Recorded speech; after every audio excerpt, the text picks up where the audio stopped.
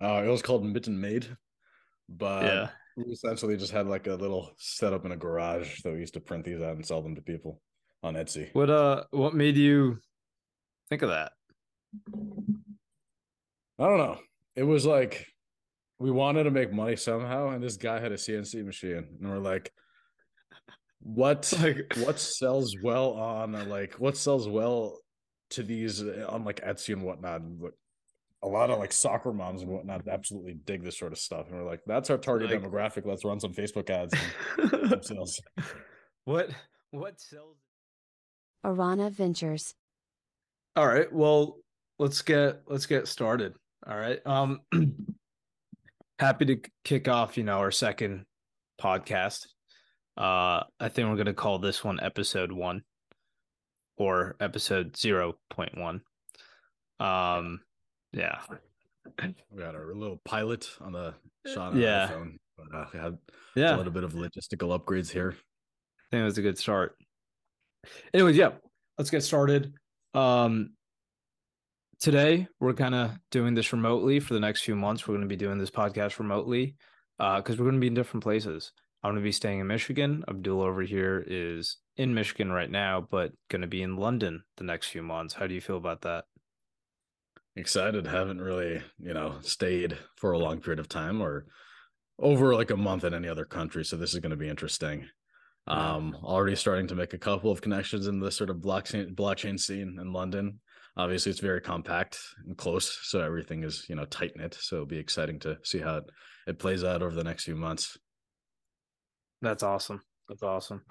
Um, I know you've been looking a lot into identity. I do want to talk about that today. I'll say this with a lot of the projects I've been looking at, identity, I've never seen it be this prominent of a focus from a developer perspective in a while. I think a lot of it is probably because it's the bear market. So I think there's a lot more focus on more of that kind of technical stuff as opposed to just like, throwing up iterations of what already exists to try and pump it. But it's more like let's get into the deeper tech and solve the long term problems that we see in the blockchain space. So I think identity Right. is absolutely one of them. Exactly. Um, And I know you've been yeah. doing your 3,000 research, right? Like going through the 3,000 Yeah. coins and tokens on CoinGecko, right? And Yeah. from there, we're starting to see a bunch of different trends and whatnot. We're trying to aggregate like a more holistic picture of what's going on. In terms of identity in particular, have you seen any sort of like projects in like the higher market cap tier? Because personally, I haven't seen too many that have taken off or are that prominent. No, no, actually. I would say I've seen a few different ways of doing it. One is the L1 approach, where you have a layer one that's, maybe highly focused on adopting TradFi. So there needs to be a lot of regulation involved. So they're like a privacy enabled, KYC enabled, identity enabled blockchain. That's one approach I've seen. I mean, a lot of those sort of projects have been around for a few years, to be fair. But it does feel like they're making a heavier push now because um, there is a bit more of an opportunity, an open door for them at the moment. These Just are kind of seeing L1 how things. projects. Like the Yeah. core of the chain is that they are based on identity. Yep. I'd say it's usually a mix of identity and privacy, right? Okay, I Trying to see. be a blockchain that an institution can come in or an enterprise can come in and conduct their business on. Right. There are a couple that want to, bring stocks onto the blockchain, for example, right? And not surprised a lot of these institutions might want some of the identity to understand who's an accredited investor and so on. And the other main approach I've seen is really just, a company that's trying to do identity as its main thing. It's not a blockchain. It's, exactly what you and I might be looking for, a way to provide an identity associated with your wallet. Now, I've actually seen less of those. I've seen more of the L1 so far.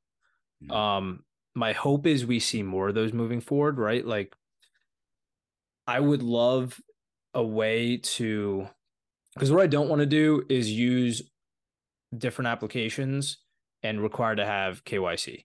I think that's Yeah. ridiculous to go into one of these applications and have KYC and like have to go through the process of KYC with every single application, right? With the Uniswap, with Immutable X. I would rather just have that identity wrapped into my wallet and that wallet goes with me. So the wallet is the only place that has that data. Nobody accesses that data, right? All they need to know is that I'm KYC. They don't need to know the details of my KYC. They just need to know that this wallet is KYC. And so there are starting to be some projects coming out going with that approach, which I really believe in, but a lot less than I expected. So The reason I yeah, think you're not seeing them is because a lot of these projects don't need a token and are not listing a token because it's simply not required. If you're releasing an that might be a L1 good point. or yeah, or if you have an L1 or an L2, if you have a blockchain, right, that you're dedicating directly to running a security and identity based blockchain, you're going to release some sort of token for consensus, for privacy, for running the blockchain itself, for managing it.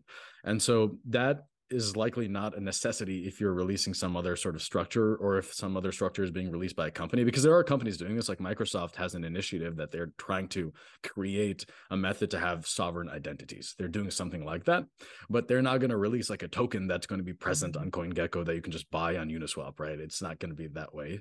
It's going to be, it's going to be more so centralized than we would like, especially these sorts of businesses. And so it's curious to see what path is most effective and efficient. And I do agree, it'd be nice to have like, a wallet that you can just have without any sort of like direct attachment to a blockchain. Because when you build on like an L1, you're restricting yourself a little bit, because then you have to come up with ways to become interoperable. And that's a whole different issue, because your wallet has to transport just like Ethereum. If your identity is not available on something like Ethereum, the most prominent blockchain, then it's effectively useless, because that's where all the TVL is, that's where all the activity is, that's where all the dApps are. So I think that's a consequence of like how the structure is set up. I think that's a really good point. I did not think about that. That the fact that yeah, interoperability, like if you have this one wallet that has your identity, that has you assigned, right? We're starting to see a bit of that with like ENS and stuff, but um you wouldn't need to bring that with you. You wouldn't want to do that with every single wallet because that has the same issue. It kind of just defeats the whole purpose. So yeah, you're right. Interoperability would have to get to a point where that won't be a problem, and we're clearly just not there yet.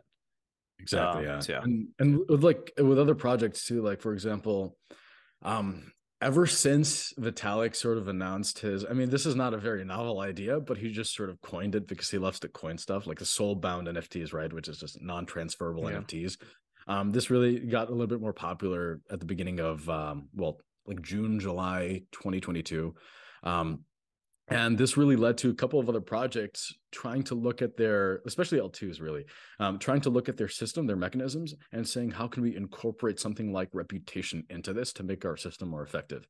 And one project that I've seen recently that is trying to do this is Metis. Metis is an L2, and they're an optimistic L2, and they have a program called like a matrix reputation power. I think that's what they call it. And this system is basically run on a bunch of different badges. Like for participating in different activities in the network, you get these different NFTs, and these are non-transferable NFTs. And this allows for like a system of, like a credit score to be established, or people like in a game that's launched on Metis, they have like these different badges, right? And you don't want people to transfer them because this is like experience-based stuff. You have to play the game to earn these badges. So you can't transfer these NFTs. So a lot of L2s are trying to incorporate something like this. And Metis is trying to do it in a way that it is interoperable throughout different Ethereum platforms. In other words, different L2s.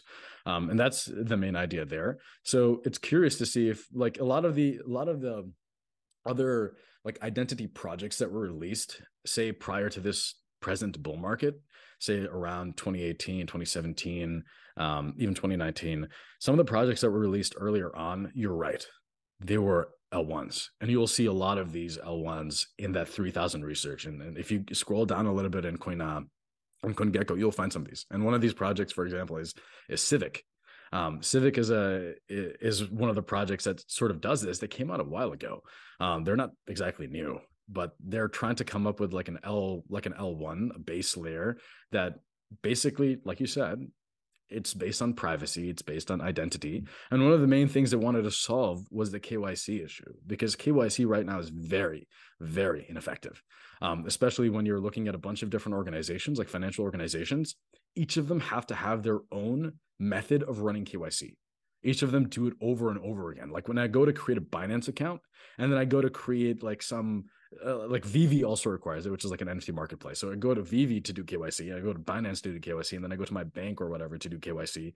Each of them has a separate process that they do. They require the same sort of information. They are requiring me to scan my face, provide proof of residence, provide like a bank statement, all of the same stuff, but each of them does it separately. So the idea with Civic is like you're allowed to own this identity, this information that you have, and then you're also you have one person that verifies it, and then you can send it across different applications instead of doing it over and over again. So it makes the system way more effective. And there's some stat that I don't remember off the top of my head, but it's a couple $1 billion spent in total, like tens of billions of dollars that are spent in running KYC and AML. And it's just a very ineffective system. And if you create a distributed system to do this, it will solve a lot of issues. There are so many fantastic points there I want to hit. Two in particular. The first one is you made a great point that it's not just what we typically think of as identity, as in what's on your driver's license, what you submit as KYC, those things that identify you, on an everyday basis. But it's also those intermediaries that you can identify yourself with right now in the blockchain. Right, with for example, like what you said with Midas, those non-transferable NFTs do create an identity, right? They attach you to certain things you did, certain places you visited, and like you said, build a credit score, right? And that credit score is part of your identity. We just don't, often think of it that way. ENS names is another example, right? Arana, we have our ENS. Aranaventures.eth. You can find us on there. And that's also a massive part of identity. And there's so many other, and to that point, I want to add, to that point, like there's so many parts of identity that we don't really take as identity, like you said, and these are behavioral aspects. So when I ask you, who are you, you're going to tell me like your name, and then I see you like your physical embodiment, right? I can see you as a person, and that partly is used to verify your identity. I mean, biometrics is, you runs your fingerprints, retinal scans, et cetera, all of these sort of things. So they require physical presence. But there's also a sort of identity that is established with behavior. And this is largely recorded online. I mean, a digital footprint is exactly that. It's your behavior on the web. Anything that you do that is connected to the internet, it's recorded in some sort of manner. The data is present there, and companies use this for advertising, recording information. Governments use this, all of these types of things, whether it's for malicious purposes or whether it's for just making money, etc. But all this stuff is recorded, and even the slightest things are recorded. For example, if we take vehicles nowadays are all connected to the internet now. Say you have a Tesla. This is connected to a bunch of different devices. You have like the big screen in the middle of your car that you can connect to the internet. You can watch movies on. You can play video games on, connected to a console. All of these different things. But that's not the only thing that's being recorded. What also can be recorded is your driving patterns, how you move about with a steering wheel, how much pressure you apply to the brakes and to the accelerator. All of these micro things we think of as just data waste, data dump. It doesn't really matter. It's all in the periphery. But no, if you take somebody's driving patterns over the course of a long period, say a year or 2 years or 3 years, you can map out a person. And this adds to your repertoire of like who you are, right? And it can lead to making an identity of who you are. And this is where it becomes really a problem, because a lot of these different things can be used maliciously. And the way they're currently stored is not a very, it's not a great, it's not great, because it's all stored in one data bank. And that's just that's just a mound of gold waiting to be hacked. And so with blockchain, one of the pros with this data is that no matter what type of data is being attained by these companies or by your behaviors, it can all be encrypted, it can all be saved, and it can all be owned by you. And then you, with your permission, decide who you give that data to.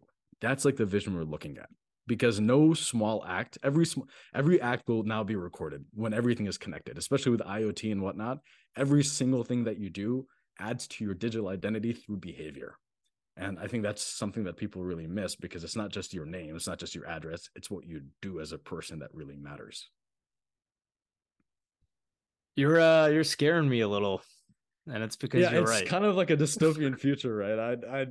I don't like it. A lot of people don't like it, and there are two ways to go about it. There's the way where you can have it, you can own your stuff, right? Yeah. And you can encrypt it, and there's the other route, which we really want to avoid. That's the dystopia we're trying to sort of subvert with blockchain, right? I do want to change the topic a little bit to a couple of airdrops that are coming out this month. And well, sorry, one's an airdrop, the other is an IDO.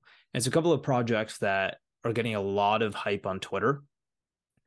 And I'm seeing a lot of similarities between the two of them that maybe could be extrapolated to what a lot of the next year could look like. So the two projects are Blur, which is an NFT marketplace, and STFX, which is similar to a trading vault, but not exactly. So what Blur is trying to do is take NFTs, which by definition mean non-fungible tokens, and create a marketplace that allows them to be somewhat fungible, that adds fungible elements for them to be more tradable. So think about like Bored Ape Yacht Club. You have 10,000 Bored Ape Yacht Clubs out there. Across those 10,000, each one's unique. However, most of them are priced at roughly the same amount. So from a financial perspective, most of them, if you look purely at finances and ignore the art aspect of it, most of them are fungible. They're the same, right? Financially. So you have not just Blur, but a handful of projects. Blur is probably the most prominent, coming out trying to make it so these NFTs that have a similar price point in the same collection are fungible, tradable one-to-one. And so you can do things like sweep floors. You can put it into an AMM styled DEX where you have multiple of these NFTs in the same collection together at the same price, and you can just throw one in there and take one out randomly. More of like an NFT-fi system. And Blurs seems to be doing a really good job, seems to be getting a lot of hype from the OGs, well-known traders in the space. And their market share is quickly climbing to about 30-40% of the NFT market share, slowly closing in on OpenSea, which is crazy. And with their airdrop, they're doing their third and final airdrop. However, there's some concerns. And one of the concerns is after is that these airdrops are why they're seeing all that volume. That's one concern, right? Another concern is there's no clear utility with the Blur token, right? And I've tried to look for its documentation. Its documentation is limited. There really isn't a lot there. I couldn't even find a white paper. Maybe it's because I wasn't looking in the right places, but I don't think there is one. Now with STFX is getting a lot of hype too. What they do is kind of like trading vaults. It's more like trading competitions where, say you have someone that has a trading strategy they want to implement. And obviously crypto is a very fast moving area where if you have a trading strategy that you find that works, you need to essentially take advantage of it right then and there. You can't really wait. And you want to find a way to collect as many funds as possible to do that. Now, obviously, the lending space right now, in order to borrow the funds to do that trading strategy, is extremely limited, and it should be. Just well, especially the under collateralized lending, it should not be the way it's been. That liquidity is just not on the table right now. But STFX has been able to provide an opportunity where essentially you fundraise from other individuals to execute that strategy. So say you have a really good strategy. I'll just say like an arbitrage strategy, because apparently there's this one centralized exchange that is super low in liquidity and is like really inefficient. Great. You can hop in, take care of that arbitrage opportunity, and so on. Now you can go on STFX and raise money for it. They're going to be doing an IDO, initial DEX offering.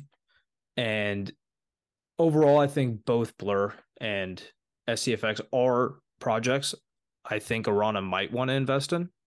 But with STFX, a couple concerns I see are, one, from a trading perspective, I don't believe that traders are that willing to announce their strategy in order to raise money for it, right? That's one. And then two is there's also a lot of that VC influence going on the back end.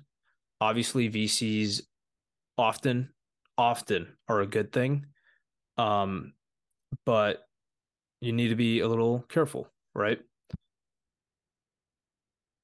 Sorry about that. So there are a couple concerns across both of them, and I'd say the main themes I'm seeing are, one, there's still a lot of a focus on trading, which still seems to be the number one use case. Personally, I don't love that. I think, looking for use cases outside of trading is more important. And the fact that there's so much money and attention on these two, as opposed to a lot of the other projects, kind of shines a light on that. So I said a lot of negatives. However, I will say there's one big positive I'm noticing in these two. I know I'm saying a lot, but just give me a second.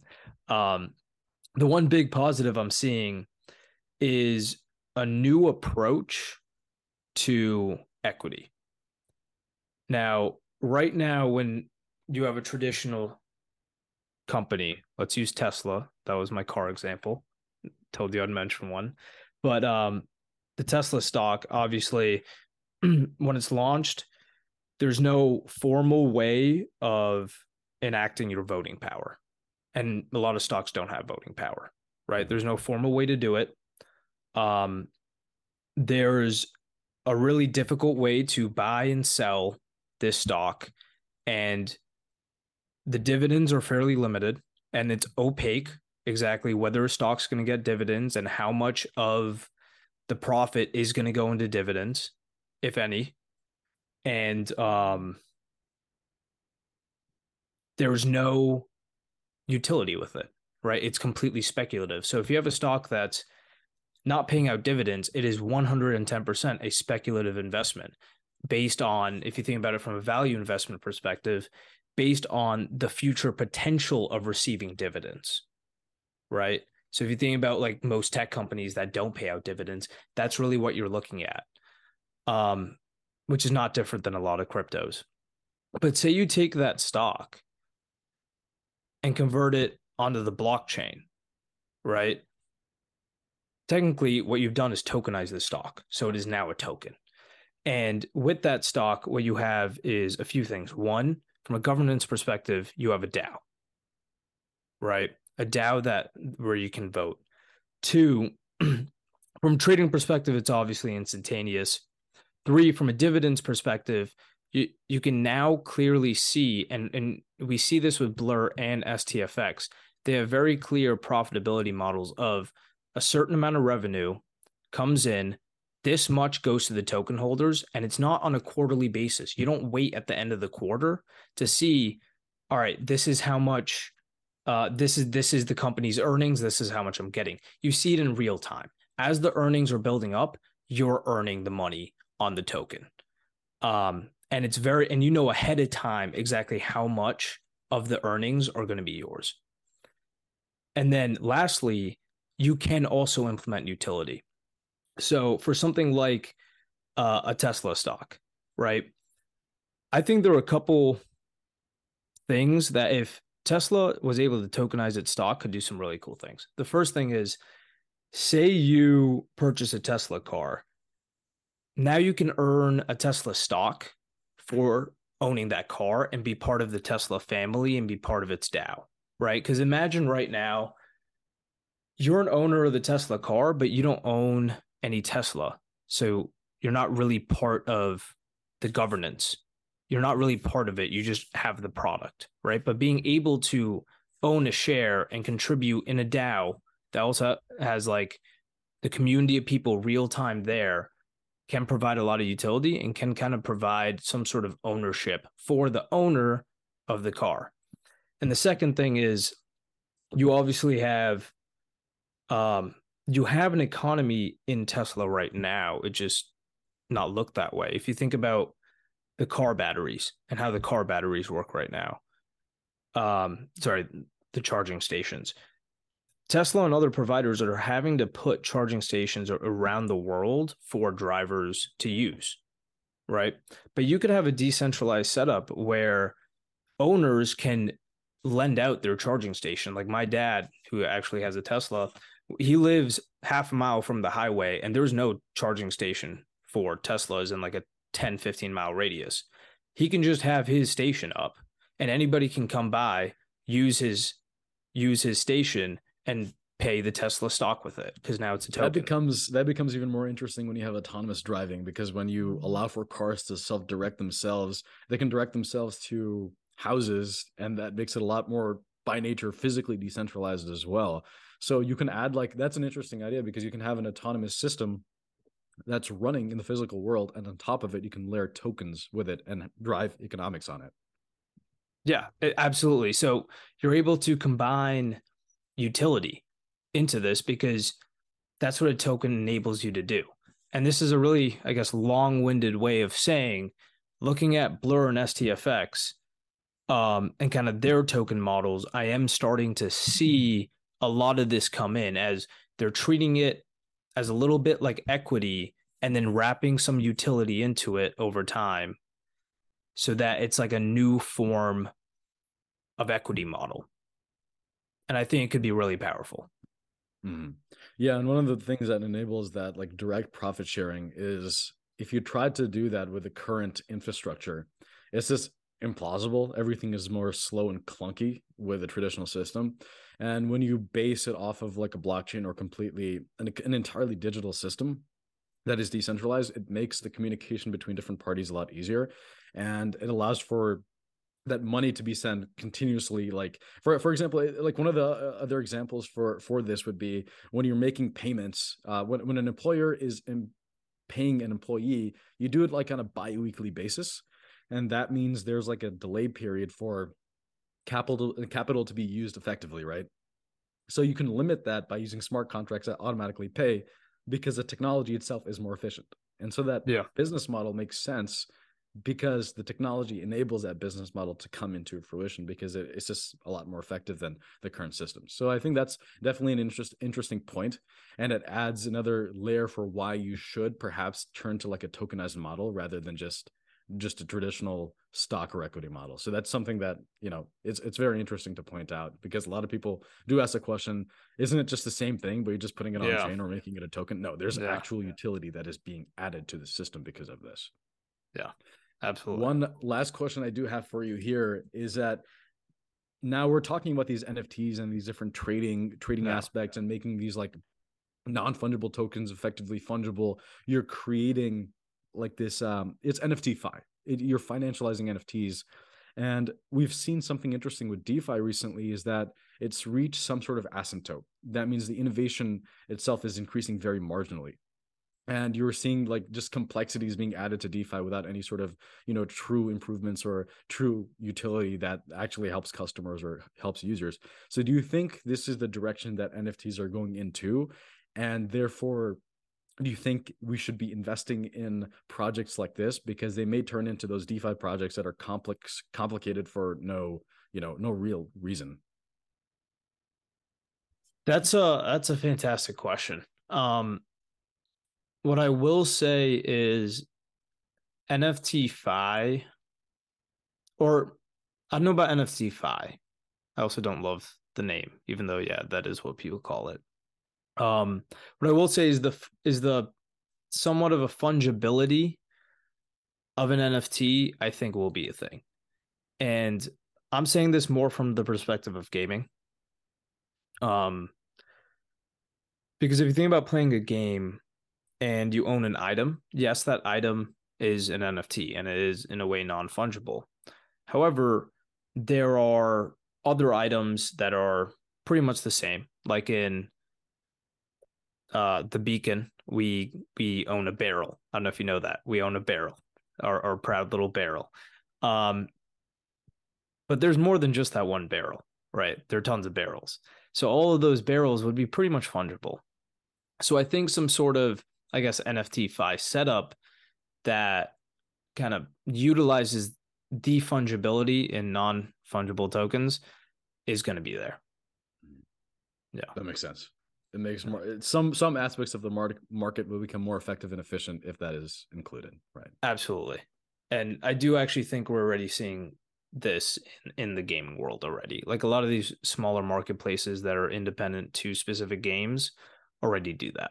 Yeah. Makes sense. I do think we are running. I think we are. I think this is towards the us end of the wrapping it up. podcast. We got less than a minute in the left-hand corner, so Yeah.